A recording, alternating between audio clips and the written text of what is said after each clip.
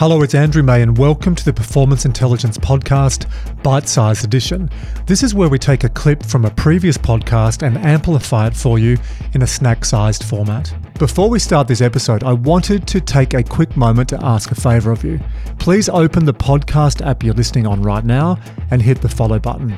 This really supports us growing the podcast and also helps continue to produce high-quality conversations around high performance.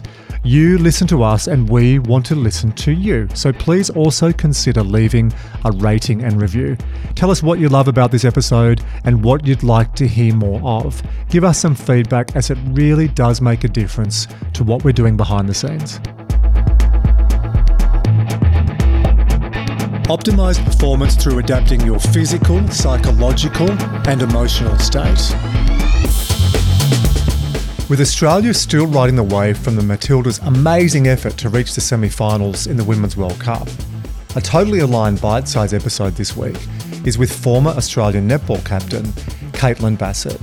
Caitlin goes through our Performance Uncovered questions and provides a look into how she spends her time and energy and how she has adapted to life after playing professional sport. In particular, Caitlin talks about how she still keeps some of her netball training habits, those high performance habits, by exercising every day when she can, as well as having some control over her day in relation to planning and her mindset. Caitlin also discusses how she came to terms with her playing career ending earlier than she would have liked.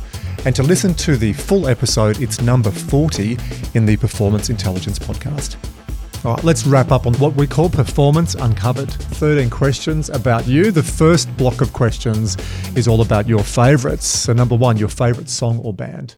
I was just going to say genre. I'm like a old school noughties, 90s. I listen to Triple M 90s is probably my favourite. So yeah. I love the 90s too. And number two, your favourite movie? Oh gosh, I love a thriller. So anything like a little bit intense that I have to think about. Also Top Gun, like hello. I'm such a big Top Gun girl. Is this your idea of fun, man? Greetings. How good is the new Top Gun as well? I know. Oh, Val Kilmer, he breaks my heart. So yeah, I love Top Gun. Number three, favourite book? Ooh, once again, I love a true crime. So I do love reading true crime novels. So just anything that's based on a true story that's crime related. Four, your favourite possession? I wouldn't say my animals are my possessions, but definitely the pets. There's just something about them. They're cathartic. They're my therapy. I tell them all my stories and secrets and they listen.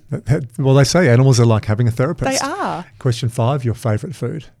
Can I say coffee? Is that a food? I would literally drink that for breakfast, lunch and dinner. How many coffees do you have a day? I try and limit myself to 3. Question number 6, what time do you wake up and go to bed each day?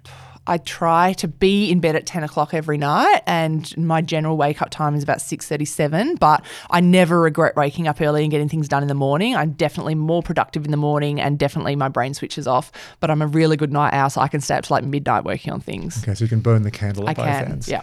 Question 7, do you have a morning routine? Taking the doggo for a walk. We go left or right depending on which way he wants to take me and there's a cafe at the end of the street of each way, so it's really nice. 8, what does your weekly fitness schedule look like now? It's exercise every day. For me, it's something that I haven't been able to break that little habit of that control of feeling like I've got something that I can control. So I'm lucky I've got the gym at Cricket New South Wales. I've got a Fitness First membership. I love doing the Bay Run. And so, yeah, just something every day that gets out and gets moving makes me feel like I've made the best of that day. Question 9, tell me one of your favourite or one of your go-to productivity tips. This is really contradictive. So sometimes it's collaboration. So I'll, if I sit down and other people are working, I'm like, yeah, let's all work. This is great. I love it when the cricket girls come in and do their study because I'll sit with them with my computer and get my emails done. Also, I get distracted easily and I like to chat. So sometimes it's like no TV, no music, dead silence. I just have to lock myself away at home to get the work done. Deep work. I get that. Connect when you need to, collaborate, and then just go into a hole and do your work. Question 10, your most vivid childhood memory. This is an interesting one. I will always remember my dad, a bit of a trickster. We've got a very good relationship. We're still very close. Crawling along the ground, I reckon I would have been about 6 and I was making cookies with mum and he was crawling along the ground trying to sneak some of the cookie dough and I just screaming with laughter. I was sitting on the kitchen bench at our old house in Perth. Yeah, just something vividly that I'll always remember. You light up when you talk about that story. I love it. I love food. Question 11. What's the biggest adversity you faced and what did that teach you? Oh, I guess, yeah, like missing out on a contract or retiring. And it's, still something I'm dealing with. What has it taught me? That I am resilient and there's so much more to me than just being a netballer. There certainly is. Question number 12. What achievement or achievements are you most proud of? Yeah, my degree is definitely one of them.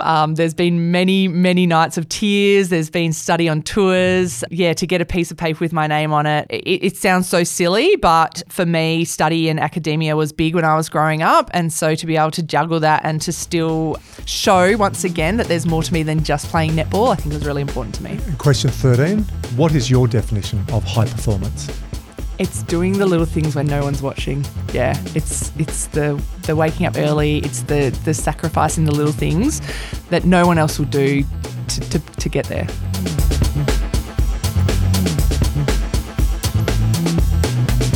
Hi again, it's Andrew, and I hope you really enjoyed that episode. We would appreciate if you help to amplify the Performance Intelligence podcast by sharing episodes with your friends and with your colleagues by going to iTunes and leaving a rating and review. This really does help get the message out to a wider audience, and I love reading the comments as well. If you'd like to know more about booking me as a speaker at your next annual conference or company offsite, or purchasing one of the books I've written, including MatchFit, or if you'd just like to receive my monthly e-newsletter, which is called the AM Edition, that has stacks of information specific to all things human performance, go to andrewmay.com and we'll see you on the next edition of Performance Intelligence.